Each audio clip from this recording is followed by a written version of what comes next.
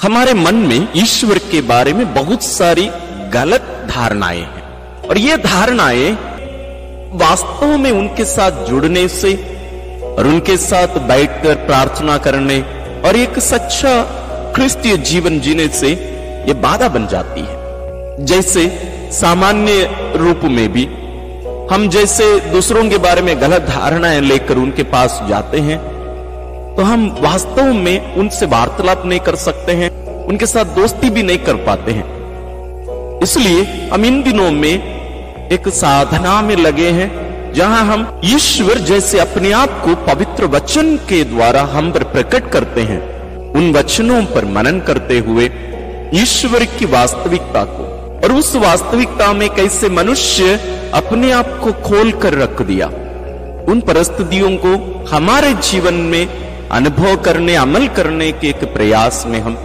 ईश्वर की कृपा से हम लगे हैं। आज हम ईश्वर को हमेशा हमारी खोज में लगे रहने वाले ईश्वर के रूप में आज हम मनन करने वाले हैं। क्या आप तैयार हैं? आइए फिर शुरू करते हैं। आप अपने जगह पर आराम से बैठिए, लेकिन अपने साथ पवित्र बाइबल, अपना जर्नल, डायरी, पेन और पेंसिल साथ जरूर रखिए। और इस साधना के बाद में भी आप इस मनन चिंतन को और इस साधना को आप स्वयं अपने से ही भी करने की कोशिश करिए, ताकि ये जो समय है वास्तव में बहुत सीमित रहता है। ये बहुत लंबे समय तक हम कर सकते हैं, लेकिन बहुत सीमित समय हमारे पास है, तो आपको व्यक्तिगत रूप से इसको करना बहुत जरूरी है। तो इस बात को ध्यान में रखिएगा। हम शुरू करते हैं, प्रार्थना करेंगे। हे परम पावन दयालु पिता, अब हमसे इतना प्यार करते हैं कि आप अपने इकलौते पुत्र को हमारे लिए दे दिए, हमारे रूप में ही उन्हें आप भेजे, ताकि वे आकर आपको हम पर वास्तविक रूप से आपके वास्तविक चेहरे को, हमारे प्रति आपके वास्तविक प्रेम को प्रकट करें। क्योंकि हम मनुष्य अपने ही विचार, अपनी ही कल्पना को आपके ऊपर थोप रहे थे और आज भी जारी है प्यारे पिता। इसलिए आप हम मनुष्यों को अपने पास पुनः हर दिन आप बुलाते रहते हैं। इसके लिए हम आपको धन्यवाद देते हैं और इस अवसर के लिए विशेष धन्यवाद देते हैं जहां आप हमें आपके वचनों के द्वारा आपको जानने का एक अवसर आप हमें प्रदान कर रहे हैं। हे पवित्र आत्मा ईश्वर, आकर हमारे मन, दिल, हृदय को आलोकित करिए, ज्योतिर्मय बनाइए, ताकि हम आपके वचनों को ध्यानपूर्वक सुन सकें और हमारे हृदय आपके वचनों के द्वारा ओतप्रोत होकर खुल जाए, ताकि ईश्वरीय अनुग्रह, प्रभु की उपस्थिति हमारे जीवन में आ सके।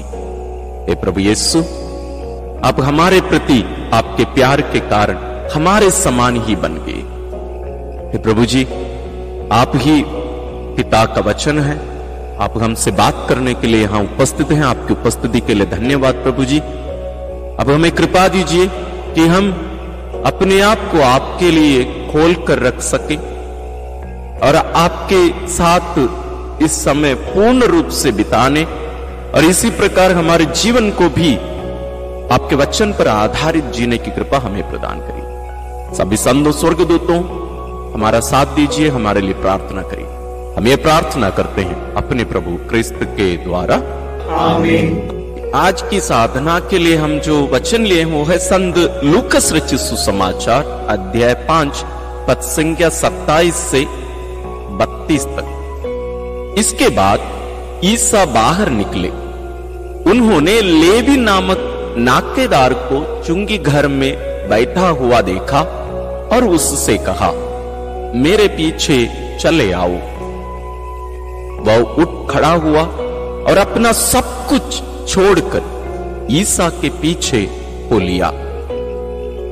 लेवी ने अपने यहां ईसा के सम्मान में एक बड़ा भोज दिया। नाकेदार और अतिथि बड़ी संख्या में उनके साथ भोजन पर बैठे। फरीसी और शास्त्री भुनभुनाते और उनके शिष्यों से यह कहते थे, तुम लोग नाकेदारों और पापियों के साथ क्यों खाते पीते हो? ईसा ने उन्हें उत्तर दिया, निरोगियों को नहीं, रोगियों को वैद्य की जरूरत होती है। मैं धर्मियों को नहीं, पापियों को पश्चाताप के लिए बुलाने आया हूं। इस वचन में बहुत सारी भावनाएं जुड़ी हुई हैं, उनको भी आप समझने की कोशिश करिए और कम से कम 2-3 बार इस वचन को अपने से ही जोर से पढ़ने की कोशिश करिए, ताकि वो भावनाएं और उसके अंदर जो छुपा हुआ जो अर्थ है, उसका मतलब है, उसको हम समझ सकें। इसलिए जोर से आप पढ़िएगा। तो आइए हम पहले चरण में प्रवेश करें, मनन चिंतन। जैसे मैंने कहा, इस पाठ को ध्यान से यदि हम पढ़ें, इसमें बहुत सारी भावनाएं जुड़ी हुई है। पवित्र बाइबल में 4 सुसमाचार है, या 4 लेखकों के अनुसार सुसमाचार है। इन चारों में से संत लूकास रचित सुसमाचार में हम कुछ विशेष बातों को देख सकते हैं। इनके लेख में भावनाएं हमें देखने को मिलती हैं। ये बहुत डिटेल्ड डिस्क्रिप्शन देते हैं, यानी व्याख्या जब ये करते हैं ना, जो लिखते हैं उसमें भावनाएं बहुत भरी रहती है। यदि आप उसको उस दृष्टि से देखें और पढ़ें तो आज का जो पाठ हम जो लिए हैं, जो घटना, प्रभु यीशु नाकेदार लेवी को बुलाते हैं और लेवी अपने घर में प्रभु यीशु के लिए और उनके साथियों के लिए भोजन देते हैं, पार्टी देते हैं। आइए हम प्रारंभ करते हैं। इसका थोड़ा सा संदर्भ देखिएगा। प्रभु यीशु अपने शिष्यों के साथ और उनके पीछे एक बहुत बड़ी भीड़ चल रही है, जैसे नेता लोग चलते हैं लोगों से वोट मांगते समय। देखिएगा, उस चीज को ध्यान में रखिएगा।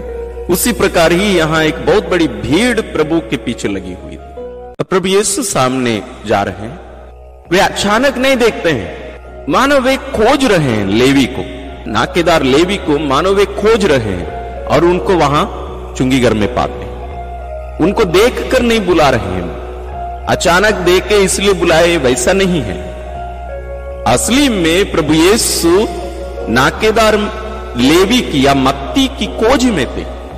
अंग्रेजी बाइबल में यदि आप देखें तो वहां लिखा हुआ है, he noticed a tax collector. Notice करना, मानो उन्हीं की खोज में वहां वे आए हों। संत लूकास रचित सुसमाचार में और अन्य सुसमाचार में भी हम इस प्रकार की घटनाएं देखते हैं। जैसे उदाहरण के लिए जक्केउस की घटना, वहां भी हमें ऐसा लगता है कि मानो जक्केउस प्रभु से मिलना चाह रहे थे, जक्केउस प्रभु की खोज में थे। नहीं, उल्टा है, प्रभु यीशु उनकी खोज में गए। यहां भी हम देखते हैं प्रभु यीशु नाकेदार मत्ती की खोज में वहां आए। और नाकेदार कौन होते हैं आपको मालूम है? नाकेदार यहूदी समाज में, वास्तव में वे यहूदी ही थे, लेकिन यहूदियों की दृष्टि में ये पापी थे, क्योंकि ये दुश्मनों के साथ मिलकर, यानी उस समय इस्राएल रोम साम्राज्य के अधीन में था, तो इनकी जिम्मेदारी थी कि वे लोगों से कर वसूल करके, टैक्स वसूल करके रोम साम्राज्य को दे। ये इनकी जिम्मेदारी थी। तो इन लोग क्या करते थे, जैसे आजकल हमारे भारत में भी हम देखते हैं, सरकारी दफ्तर में जहां 10 रुपया देने का रहता है, वहां कम से कम आपको 15-20 रुपया देना पड़ेगा। उसी प्रकार ये नाकेदार क्या करते थे, जब इनको 5 रुपया लेना रहता है, ये 6 रुपया 7 रुपया लिया करते थे। तो इसलिए लोग इनसे नफरत करते थे। इसलिए आप देखेंगे सुसमाचार में प्रभु यीशु पापी और नाकेदार दोनों को एक साथ उपयोग करेंगे शब्दों। उसी प्रकार ही लोग इनको देखा करते थे। लेकिन प्रभु यीशु को देखिए, उस प्रकार की एक पापी मनुष्य को समाज जिसको तिरस्कृत किया है, अस्वीकार किया है, अपने से दूर रखा है, क्योंकि इस प्रकार के लोगों के साथ उठना बैठना दोस्ती करना सब पाप था, नियमानुसार पाप था। लेकिन प्रभु यीशु को देखिए, उसी की खोज में जाते हैं। वो जानबूझकर जहां लेवी बैठा करते थे, मत्ती बैठा करते थे, उसी गली से होकर जाते हैं और उनको बुलाते हैं। चलो आ जाओ। वास्तव में ये जो बात है ना, बहुत ही गहरी है। हमें बहुत बार लगता है कि हम प्रार्थना करना चाहते हैं या हम प्रार्थना करने के लिए जाते हैं। नहीं, बात जस्ट उल्टा है। ईश्वर हमसे बात करना चाहते हैं, ईश्वर हमसे बात करना चाहते हैं, इसलिए हमें बुला लेते हैं। चलो आ जाओ मेरे साथ, मेरे पास आ जाओ। आज आप और मैं बैठकर यहां मनन कर रहे हैं। वास्तव में मैं आपको बताऊं, ये सब कैसे हुआ मुझे कुछ भी पता नहीं। ये सब अपने आप होते जा रहा है। मेरी भी बहुत सारी अन्य जिम्मेदारियां हैं। मैं भी पल्ली पुरोहित हूं, मेरा एक 12वीं तक स्कूल है, मेरा पल्ली क्षेत्र बहुत ही विशाल क्षेत्र है। इन सब के बावजूद ईश्वर मुझे ये जिम्मेदारी दिए, मुझे बुलाए, चलो इसको करो, तुम बैठकर करो इसको। यह भी मेरी और आपकी ईश्वर की खोज करने के एक रास्ता है, एक तरीका है। आज भी खोज कर रहे हैं, हमें ढूंढ रहे हैं, आपको ढूंढ रहे हैं, मुझे ढूंढ रहे हैं। ये मेरी क्षमता से ये सब नहीं हो रहा है, ये सब वो करा रहे हैं। मैं भी कुछ स्पेशल पढ़ाई और कुछ भी नहीं किया, ये सब वे कराते हैं। मैं इसकी कुछ भी श्रेय मैं लेता ही नहीं, ले ही नहीं सकता।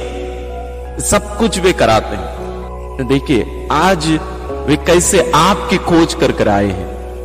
इस पाठ को हम कितने बार पढ़े होंगे, लेकिन आज एक नए दृष्टिकोण से हमें इसको पढ़ने के लिए हमें प्रेरित कर रहे हैं। अब हम आते हैं प्रभु के पास।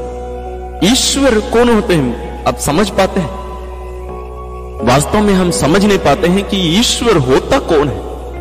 हम शब्दों का प्रयोग करते हैं, ईश्वर सृष्टि करता है, ईश्वर मुक्तिदाता है, ईश्वर वो है, ईश्वर ये है। वास्तव में जब हम शब्दों में ही ईश्वर को सीमित करने की कोशिश करते हैं ना, वो सच्चाई वास्तविकता खत्म हो जाती है। हमें शब्दों से बढ़कर उसके बाहर, उसके आगे निकलने की जरूरत है। ईश्वर जिनको सारा ब्रह्मांड अपने अंदर नहीं कर सकता, वो ईश्वर एक साधारण मनुष्य बनकर, एक महिला से शरीर लेकर, जिसको स्वयं उन्होंने ही बनाया, उससे शरीर लेकर इस दुनिया में जानवरों के बीच में जन्म लेता है। और वो भी हमारे समान ही दिखता है। कोई ज्यादा कुछ विशेष चेहरा, विशेष लुक उनका कुछ नहीं था, हमारे ही समान दिखे हुए। उनके भी हाथ में 5 ही उंगलियां थी, एक ही हाथ में। उनके अंदर कुछ स्पेशल एनर्जी नहीं थी। उन्हें भी भूख लगती थी, प्यास लगती थी, उन्हें भी टॉयलेट जाना रहता था, उन्हें भी दुख हुआ करता था। सब कुछ, हर चीज में हमारे समान थे। क्यों? क्योंकि आपकी खोज में, मेरी खोज में वे आए। आप इस बात को समझिएगा, तब हमारे लिए ना क्रिसमस और ये 40 ईस्टर सब विशेष लगेंगे। हमें इस बात को समझना है। आपको अपनाने के लिए, आपके पास और मेरे पास आकर ये समझाने के लिए, कहने के लिए केवल नहीं, समझाने के लिए और हमें मनाने के लिए, हमारे समान, मेरे समान, आपके समान बनकर वो उपस्थित हो गया और बोले, देखो मैं तुम्हारा प्रभु, मैं तेरी खोज में आया हूं। अब जस्ट याद करिए उस दृष्टांत को जहां प्रभु यीशु कहते हैं 99 भेड़ों को छोड़कर वो चरवाहा एक भेड़ की खोज में जाता है। वो आप और मैं, आप और मैं आज प्रभु हमारी खोज में आए हैं। वास्तव में ये हर पल ये खोज करते रहते हैं, हमारी खोज में लगे रहते हैं। जब कभी हम खो जाए वो तुरंत हमारे पीछे पीछे पीछे पीछे आते हैं। लेकिन देखिए यहां मत्ती को भी वो जबरदस्ती नहीं किए। मत्ती को बोले, मत्ती चलो, आ जाओ, आ जाओ, मेरे साथ आ जाओ। यहां कभी भी हम प्रभु यीशु को अपने बारे में सोचते हुए हम कभी भी कहीं भी सुसमाचार में, पवित्र बाइबल में नहीं पढ़ते हैं। ईश्वर कभी भी अपने बारे में नहीं सोचते, हमेशा हमारे बारे में सोचते हैं। हर क्षण, हर पल ईश्वर आपके बारे में और मेरे बारे में सोचते रहते हैं, हमारी जरूरतों के बारे में सोचते हैं। लेकिन उल्टा हम लोग क्या करते हैं, प्रार्थना करने जाते हैं तो हम जाके उन्हें समझाते हैं, मानो उसको कुछ मालूम नहीं। तो इसका अर्थ यह है कि वो हमारी हर जरूरतों को, हमारी हर चाहत को जानता है, हर चीज को जानता है। यहां देखिए इस दुख की नाकेदार को, मत्ती को प्रभु पहचान लिए। इसको समाज से बाहर रख दिया गया था। प्रभु यीशु उसके जीवन को नया बना रहे हैं, उसको नई पहचान दे रहे हैं। यीशु के अन्य जो शिष्य पहले से थे, उन लोगों में से कोई भी नाकेदार नहीं था। तो आप जस्ट कल्पना करिए, सोचिए उन लोग इसके बारे में क्या सोच रहे होंगे। उनके बीच में अनपन जरूर रहा होगा, अरे यार ये कैसे हमारे साथ, प्रभु कैसे इसको आप लेके आ रहे हैं, हम सब तो पापी ही हैं, कमजोर हैं, लेकिन इसके समान तो नहीं है हम लोग। कल लोग क्या बोलेंगे, ये कैसे ये नाकेदार को लेके अपने साथ घूमते हैं। समाज बहुत कुछ बोला होगा, वो सब पवित्र बाइबल में लिखा नहीं गया है। लेकिन प्रभु यीशु के लिए ये खोया हुआ एक व्यक्ति विशेष है। क्या आप भी उस स्थिति में हैं?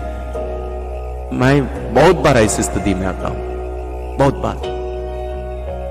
तो प्रभु हर पल हर क्षण ऐसी स्थितियों में मेरा दुल्हा बनकर, आपका दुल्हा बनकर हमें खोजते हैं। चलो चलो उठो ना, चलो उठो ना, मेरे साथ चलो ना बेटा, ये स्थिति तेरे लिए नहीं है, चलो उठो, चलो उठो, मेरे साथ चलो, मैं तुम्हारा देख रेख करूंगा, मेरे साथ चलो, मेरे साथ चलो।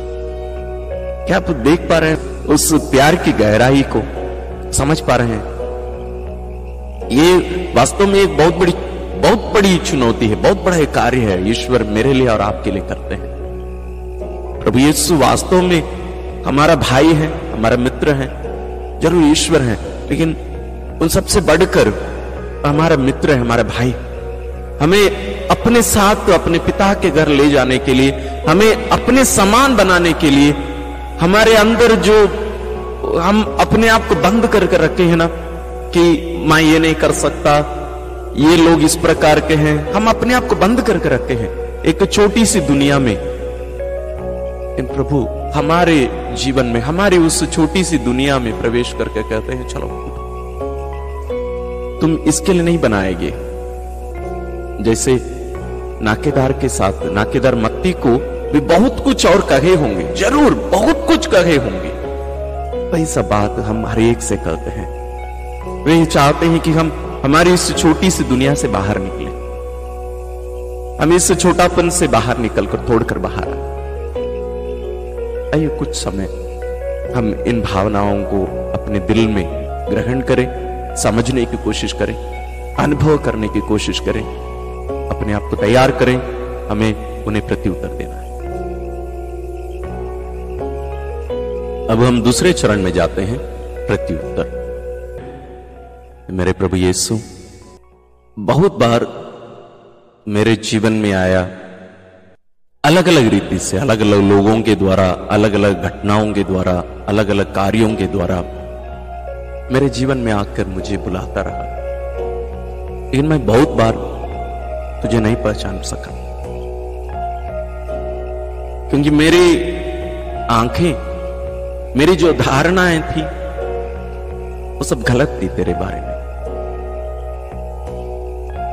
मैं अपने आप को मेरी दुनिया के केंद्र बनाकर मैं अपने लिए ही तेरे पास आया करता था। कभी भी तेरे लिए मैं तेरे पास कभी नहीं आया हूं, कभी नहीं आया हूं। जब भी मैं आया, मैं अपने आप को ध्यान में रखकर आया, अपने लिए कुछ मांगने के लिए आया, या मेरी जिम्मेदारी को निभाने के लिए आया, या मेरी चाहत को पूरी करने के लिए आया, या अपने आप को दूसरों के सामने अच्छे व्यक्ति के रूप में प्रकट करने के लिए मैं तेरे पास आया करता था। शायद आज भी आता हूं उन्हीं कारणों से। लेकिन आज इस घटना के द्वारा तुम मुझ पर बहुत सारी बातों को प्रकट कर रहे हो।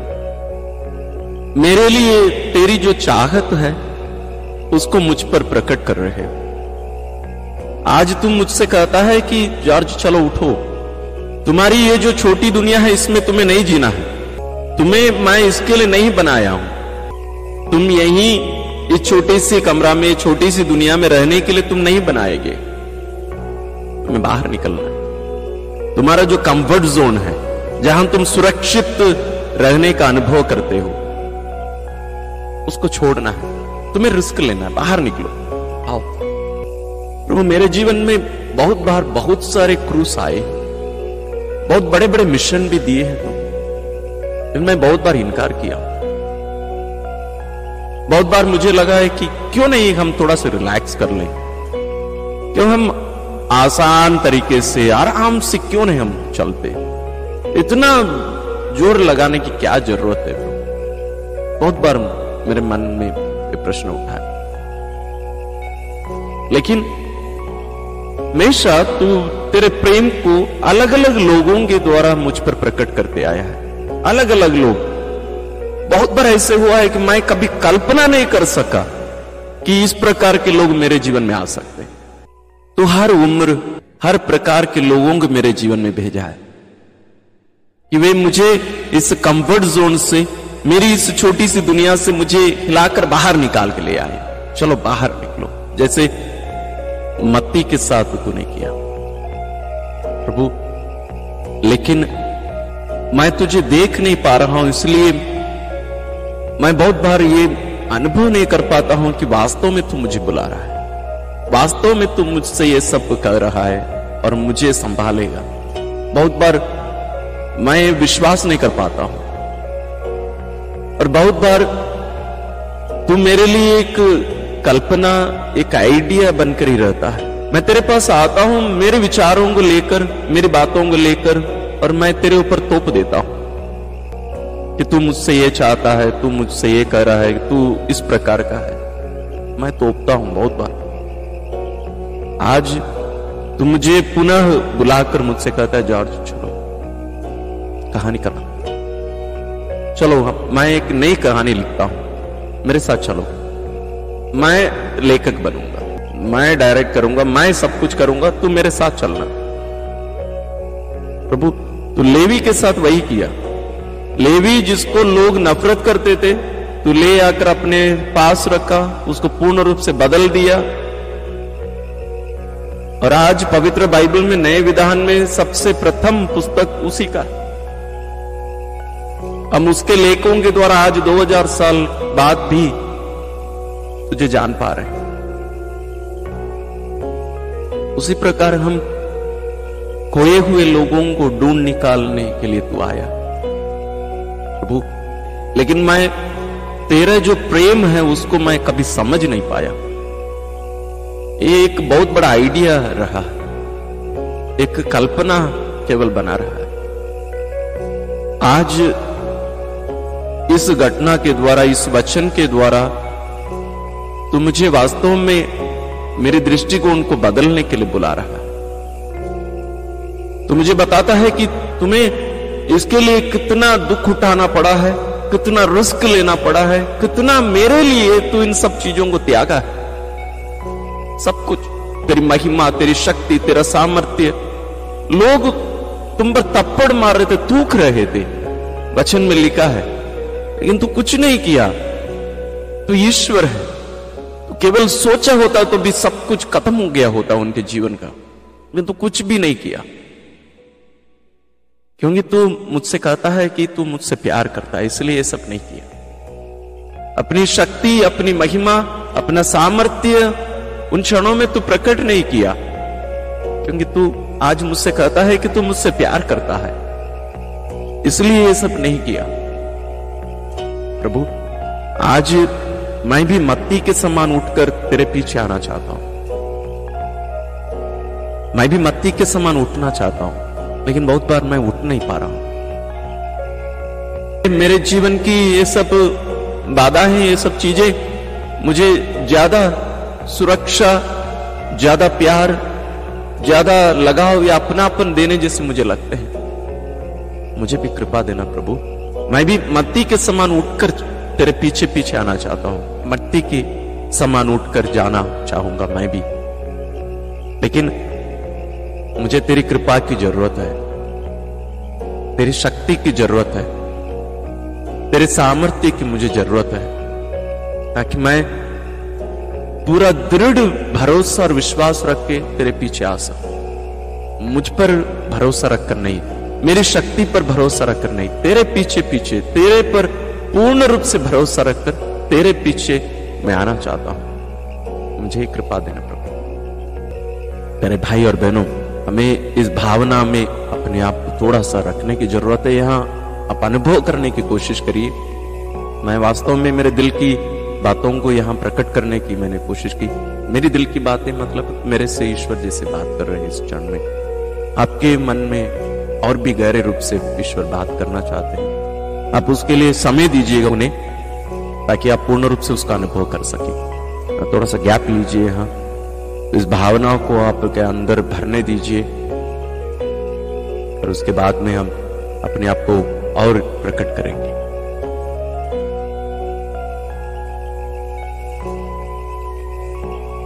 अब हम तीसरे चरण में प्रवेश करते हैं। अपनी वास्तविकता को यहां हम ईश्वर पर प्रकट करते हैं। हे प्रभु यीशु, मुझे याद है पहली बार मैं जब तुझे पवित्र कम्युनियन के रूप में ग्रहण किया था, उसके पहले भी मेरे हृदय में बहुत चाहत तूने डाली थी तेरे लिए, अपनी ओर खींचता जा रहा था।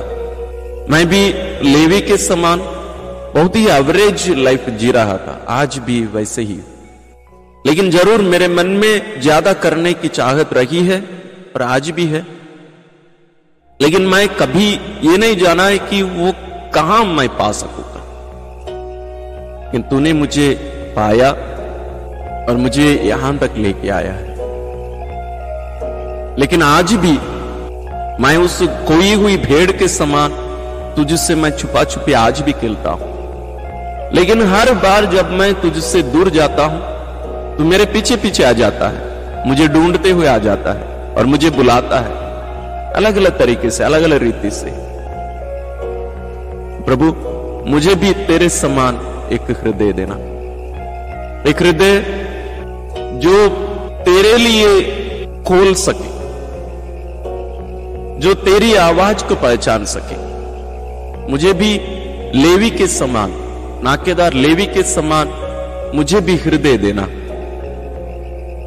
उसी के समान मैं भी तेरी आवाज को पहचान सकूं, तेरी चाहत को मैं भी पहचान सकूं, महसूस कर सकूं, अनुभव कर सकूं, और मैं तेरे पीछे तेरी आवाज को स्वीकार करके, तेरे बुलावा को स्वीकार करके तेरे पीछे पीछे आ सकूं उसके समान।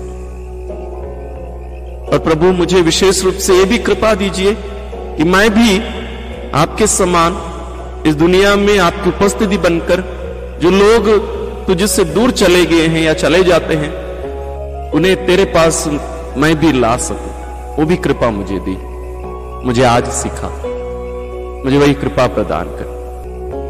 ऐ हमें अब निर्णय लेने का समय है, संकल्प लेने का समय है। अब थोड़ा समय और बिताइए इन बातों के साथ और कुछ निर्णय लीजिए आज की इस घटना पर आधारित। प्रभु यीशु के साथ आपका ये जो मिलन है, जहां प्रभु यीशु आपको खोज निकाले थे, इस मिलन से आप क्या सीख लेना चाहते हैं, क्या प्रेरणा लेना चाहते हैं, क्या निर्णय लेना चाहते हैं, उसको अपने डायरी में, अपने जर्नल में लिखिएगा। ये जरूर काम आएगा और आपको आगे प्रभु यीशु के साथ आपकी यात्रा को और भी सुकून बनाएगा, प्यारा बनाएगा। हम प्रार्थना करें। हे परम पावन दयालु पिता, आज के इस विशेष अवसर के लिए तुझे धन्यवाद देते हैं। तो अपने पुत्र को हमारे बीच में भेजा, आज 2000 साल बाद में भी वो एक भूतकाल के व्यक्ति के रूप में नहीं, बल्कि आज भी हमारे बीच में जीने वाले व्यक्ति के समान हमारे साथ है।